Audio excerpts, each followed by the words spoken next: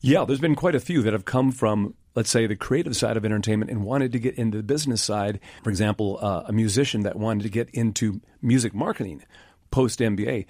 The problem was that background as a musician, even though he had very strong skills that he developed in the MBA program at Anderson, it ended up hurting him that he was a musician because at first there was this belief that he might not take the business side as seriously as he used to when he was a musician. So he had to try even harder to get a role that was much more business and, quite honestly, analytically driven. But he got there. Yep. And this is a mantra I always say on the show, David. Match first, stand out second. And, Yes. and what I mean by this is you have to understand what your audience wants to see and perhaps how they perceive you in your former career, because I work with a lot of people who are maybe lawyers and they want to go into strategy, or maybe they're in the clinical side of pharma, but they want to go into more of the business side. And you have to understand these perceptions, which maybe are unfair. Right. But as I always say, yes, it is unfair. But now that you know this is going to be a perception, it's up to you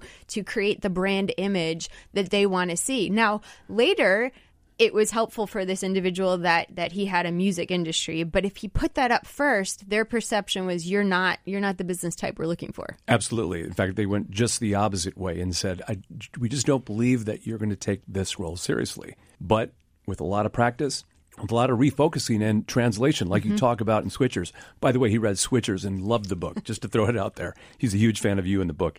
But it took a lot of extra translation to prove that he had the hard skills that were required for that role.